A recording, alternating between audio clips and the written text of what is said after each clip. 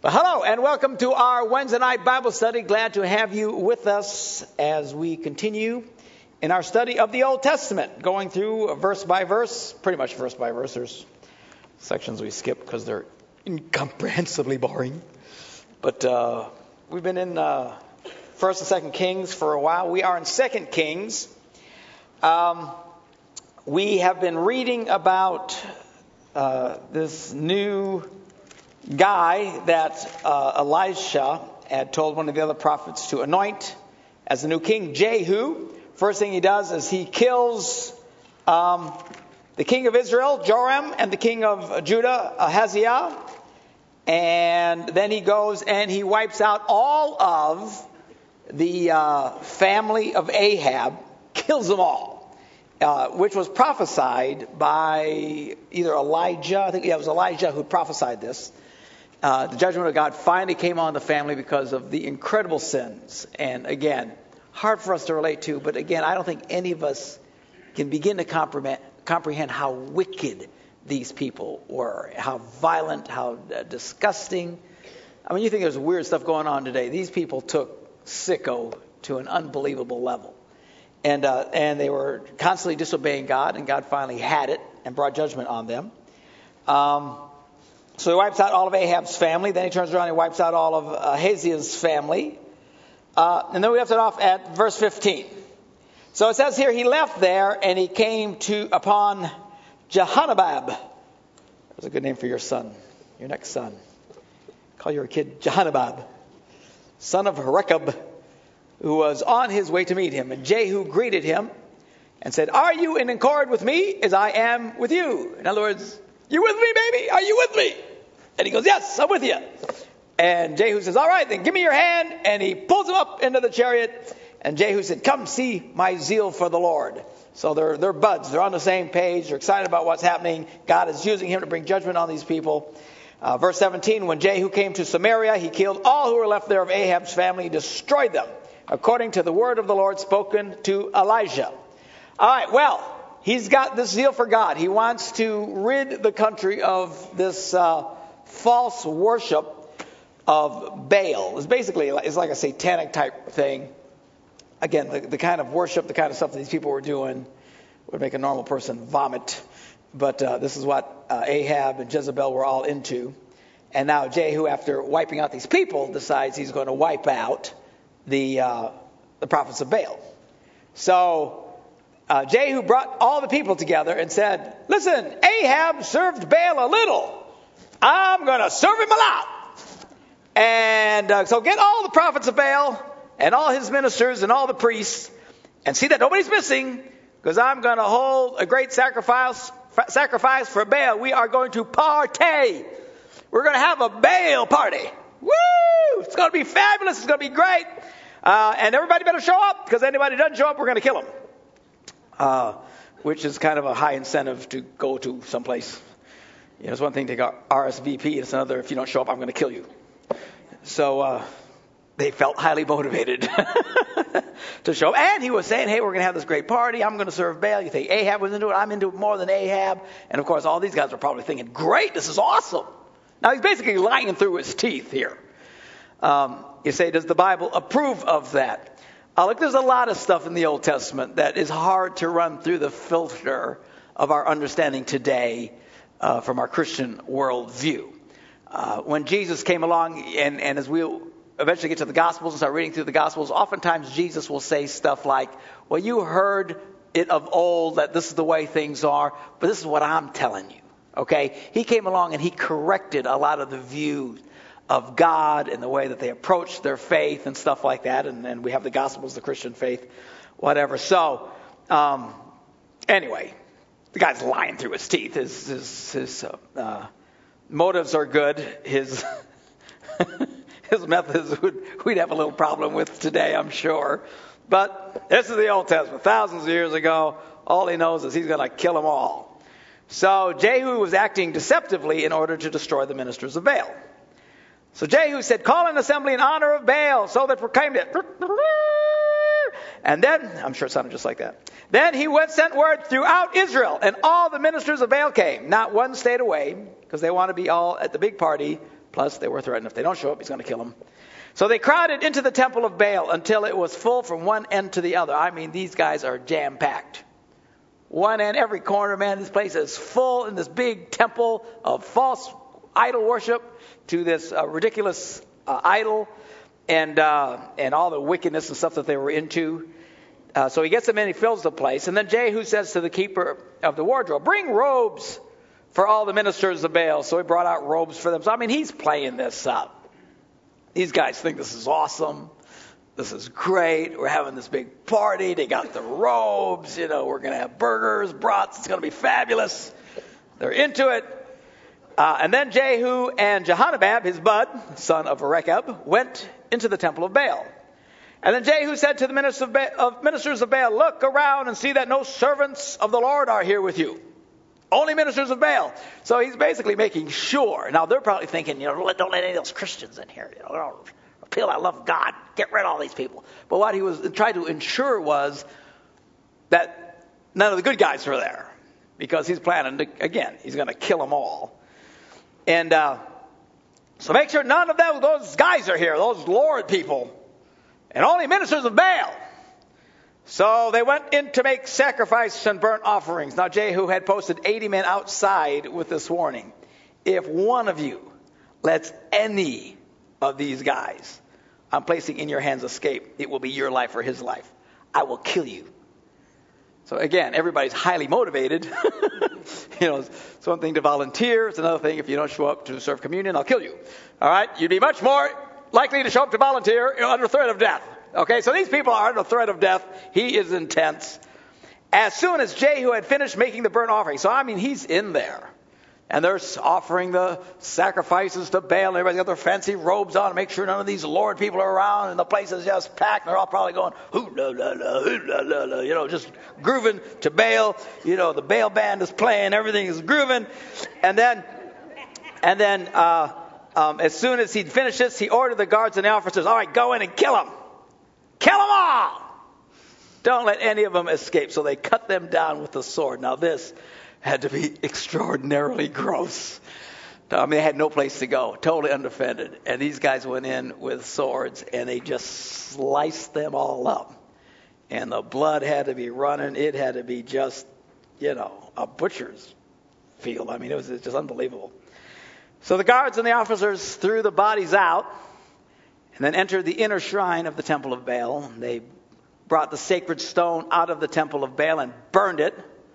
And then they demolished the sacred stone of Baal and tore down the temple of Baal. And what did they do with this temple?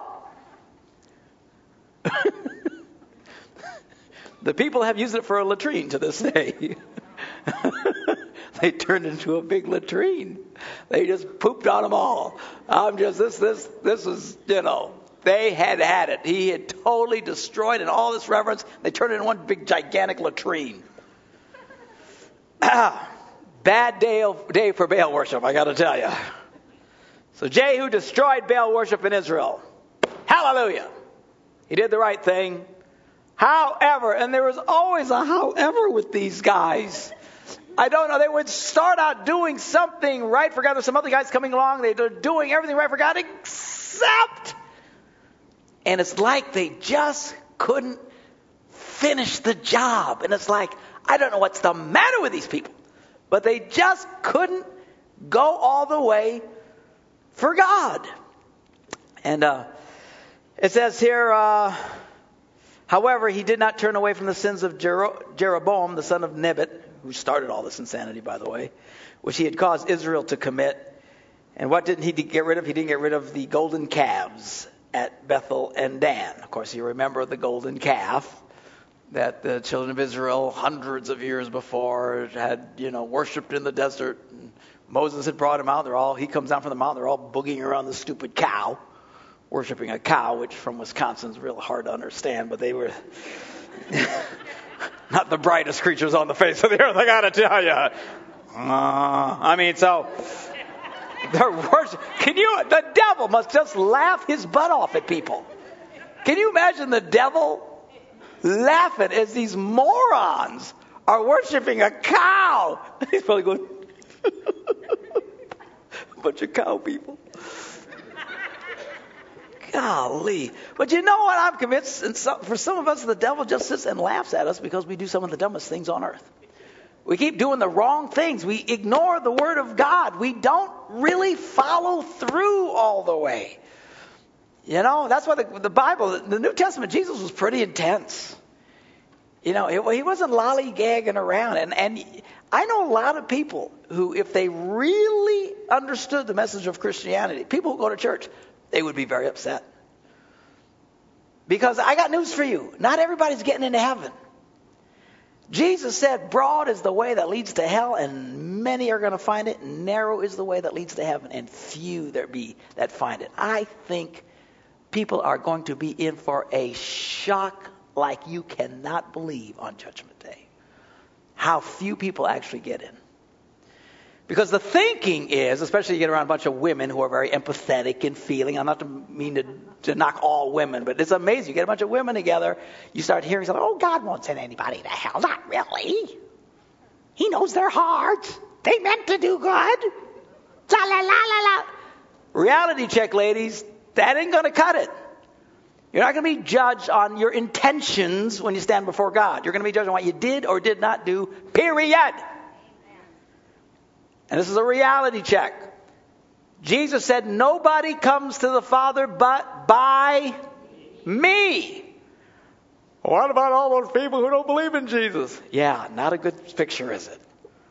I know people who can't handle the true message of Christianity. People who call themselves Christians, when they start really hearing. I mean, when Jesus came along, he started making this stuff really intense. He said, except you pick up your cross and follow me and lay down your life and make me 100% your Lord, you are not getting in. Now compare that with, well, it's not, not to clap about it, but compare that with the message we hear today in Christian circles. As long as you kind of believe, you said the prayer, you can still lie, cheat, fornicate, commit adultery, hate. That doesn't really matter as long as you just believe. That's all. God just wants you to be happy. Man, that's a big difference from the picture of what we're hearing today and what Jesus was teaching. He was not messing around. And I think a lot of people do what these guys did over and over again. They kind of get, they get just enough of God to make them miserable. You hear me? They get just enough of Jesus to make them miserable. Just enough that, they can't be really rotten.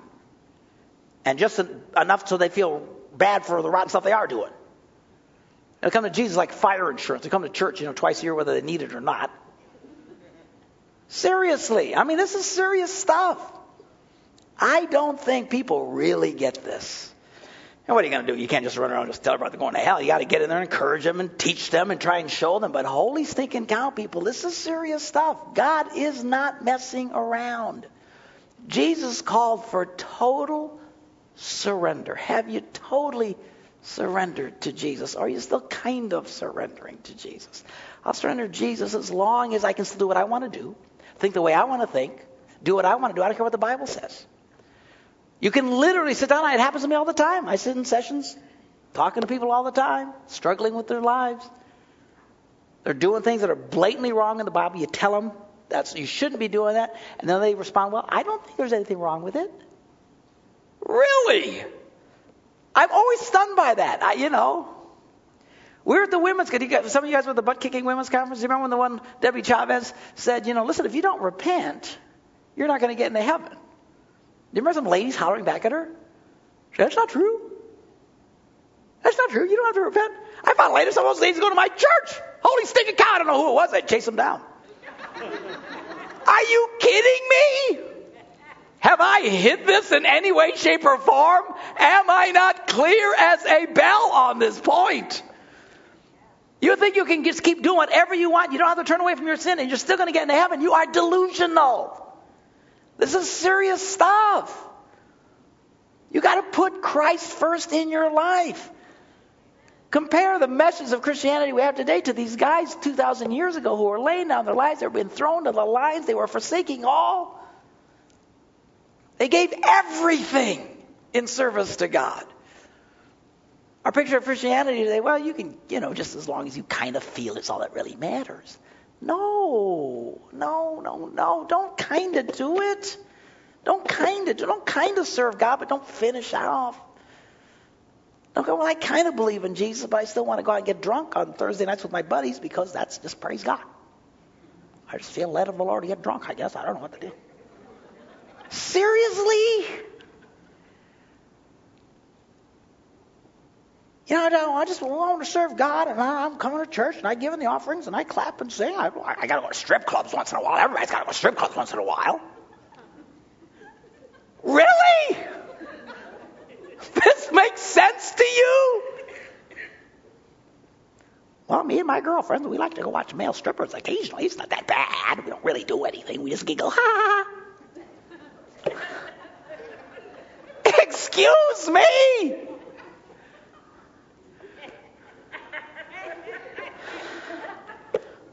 You have no idea what I hear. You have no idea. Seriously. I'm not trying to beat up on people. I'm just saying, come on, let's take it seriously. If you're struggling, we'll help you to struggle. Not to help you to struggle. We'll help you to get through the struggle. We don't want to help you struggle. We want to help you through the struggle. It's not about condemning. It's not about hating. It's not about putting people down. But come on, let's take it seriously. Honestly, some of the stuff I hear, it just makes me crazy. Driving me crazy is a really short drive. Just, I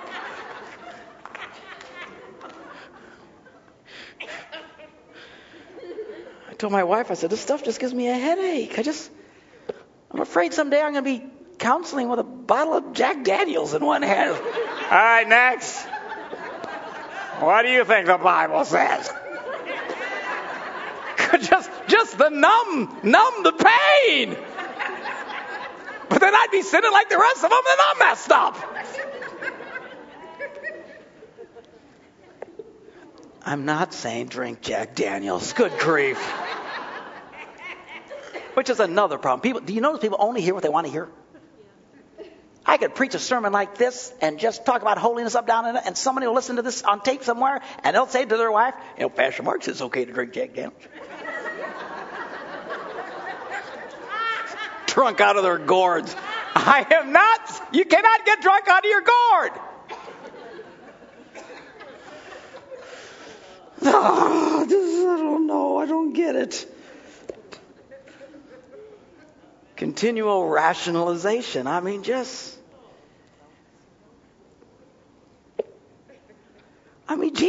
Jesus was tough on people. I don't know how I'm getting into this. That's nothing. I'm in the New Testament now. He came to the apostles, and what did he say to them? Leave everything and follow me. Hello? Can you imagine God telling you that? You got all your stuff, you got your home, you've got everything you save for and everything, all this investment, you built this fishing business and everything, and this guy comes along and says, get rid of it, come follow me. Holy cow. And they left everything. They just left it. Left everything to follow him. Runs into a rich guy one day. Says, what do I got to do to be saved? And and there's different callings. I get it and stuff. But he looked at this one guy and says, I'll tell you what I want you to do. I want you to sell everything you have and give it all away. The Bible says he went away sorrowful. Why? Because he had great riches. Why did Jesus tell him to do that? Because he knew it was hard. He knew that he loved his money more than he loved God.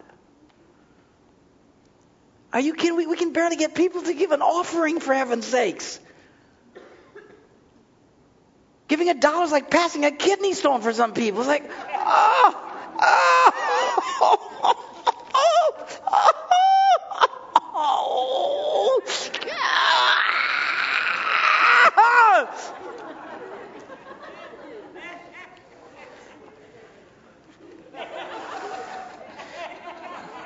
I convinced some of them would reach in and make change if they could, just before they... I don't know. Do you got change for $1? Anybody got change for $1? There's offering things going around.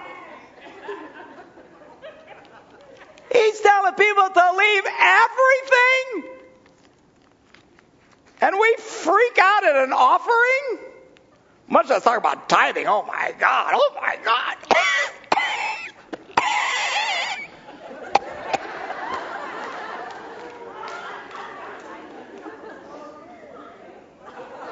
God can't possibly give 10% of it. That can't possibly be true. The New Testament, I love these people. They say the New Testament doesn't talk about tithing. No, it really doesn't. A couple of places it does. I mean, it's there, but tithing? Are you kidding? New Testament tithing was, are you kidding me? That's nothing. New Testament was give it all away.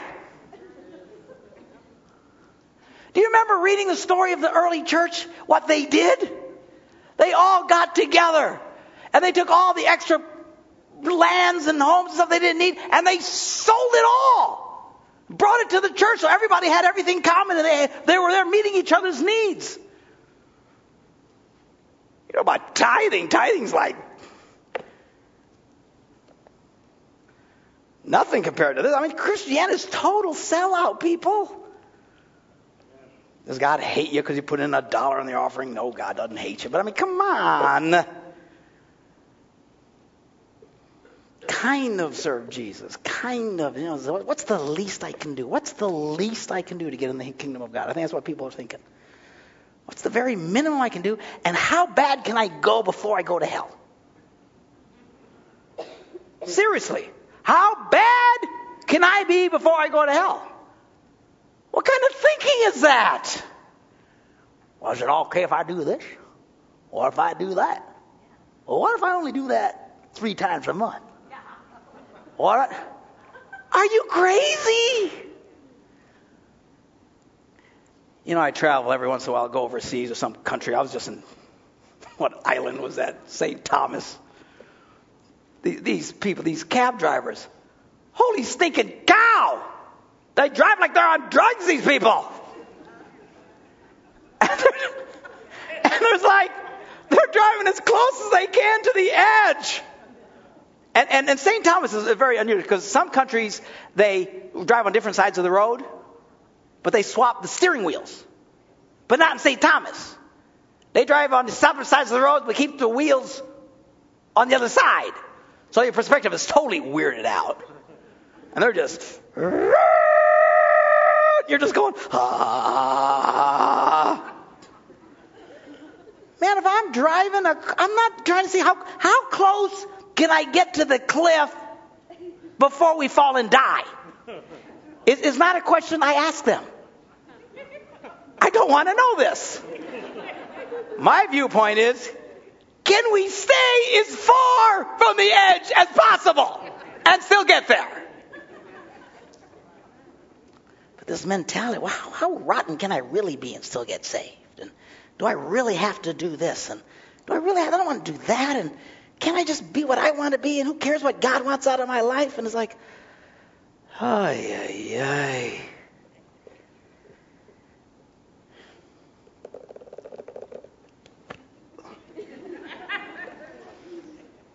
The Lord said to Jehu, because you have done well in accomplishing what is right in my eyes and have done to the house of Ahab all I had in mind to do, your descendants will sit on the throne of Israel to the 4th generation.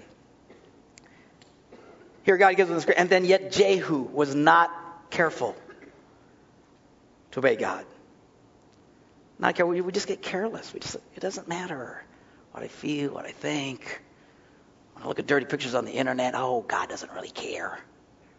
Really? You don't think that bothers him?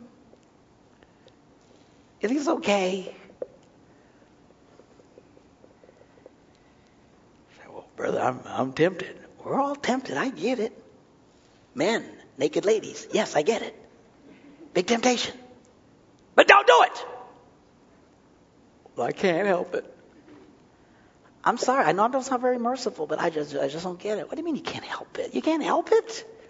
Little porn gnomes drag you out of bed in the middle of the night and force you in front of a computer? No! Click, click, click, click, click.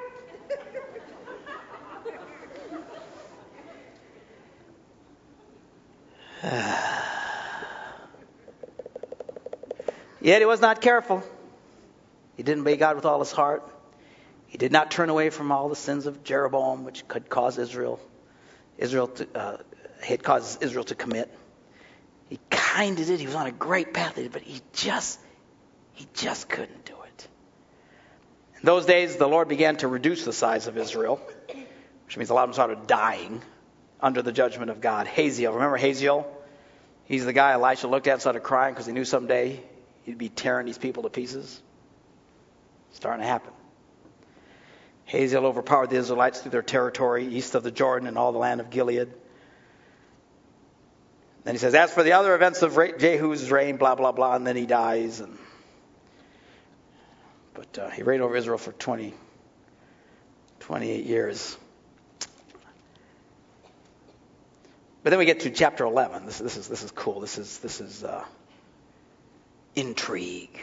It's like a movie theme. When Athaliah, however you say it, Athaliah, the mother of Ahaziah, get simpler names, you people. Ahaziah saw that her son was dead. She's ticked off. Now, Athaliah, if I get this right, and these names are so I can't even say the names. If I got this right, Athaliah was the daughter of Ahab and Jezebel. Not exactly the most holy of families. Talk about dysfunctional wackos. So this is the daughter, and she now is the mother of this king that Jehu had just killed. And then, of course, he wiped out all of Ahab's family and all of Ahaziah's family. When Athaliah hears that, she is ticked. And she proceeds to destroy the whole royal family, the line of David. Anybody associated with King David, she starts to kill them all. Wasn't that about right? Here God is using this guy to do the right thing and bring judgment and get rid of Baal and all this stuff. But sure enough, the enemy comes. I got news for you. Satan never takes a holiday, people. The Bible says, take heed when you think you stand, lest you fall. That's what the New Testament says. Don't take anything for granted. Don't think, well, I haven't kicked my dog in a week and a half. I must really be holy now. I'm really a good man. I'm not going to worry about nothing. Man, you've always got to be on guard. The enemy is always going to come at you.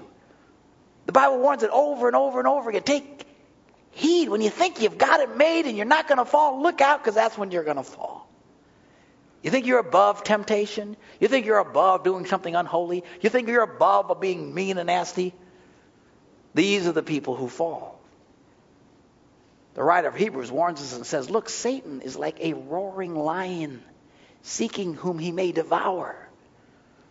And every once in a while you hear somebody say, we've got victory over Satan. Satan's a roaring lion, but he's just a toothless lion. No, he's not. Ain't nothing toothless about him, folks. He has ability to rend you to pieces and destroy your life and make your life a living hell. We've got to stay on guard. You've got to stay vigilant. That's why the Bible says continue to be faithful. Don't forsake the gathering of yourself together. Don't quit coming to church. Continue to pray. Be faithful in your devotion to God. Why? So you can stay strong. No, I don't need that. That's when you wind up falling. Because the enemy doesn't stop. Just when all this great stuff is happening, not so great for Baal and his buddies, but great for the kingdom of God, cleaning out all this mess, then Satan unleashes his violence and starts to kill all of the descendants of King David for vengeance. Certainly Satan is inspiring this. But God had promised that David's descendants would never end. Someday, one of the descendants of David would come and redeem Israel and the world. Remember him? Anybody remember who that would be? Jesus? Remember they called Jesus the son of David, because the line of David did continue. She didn't get them all. One of them got away. But Jehosheba, these names, holy cow. But Jehosheba, the daughter of King Jehoram and sister of Ahaziah, took Joash, the son of Ahaziah, and stole him away among the royal princes who were about to be murdered. And she put him and his nurse in a bedroom to hide him from Athaliah. So he was not killed. The rest of them were. And he remained hidden with his nurse at the temple of the Lord for 6 years, while Athaliah ruled the land. So this bitter, angry woman now thinks she's killed them all, and now she takes the reign of power. But there's one kid that they hid. They hid. Pretend, I'm telling you, just like a movie, isn't it? Well, they're hiding this one descendant of the kingdom. This royal bloodline would not be extinguished. Next week, we'll pick it up and find out what happens to this little boy, how he is protected, and what happens as a result to Athaliah and the rest. Anyway, you guys at the other campuses, time for you to do your open discussion time. We're going to do the same thing here. See you next week.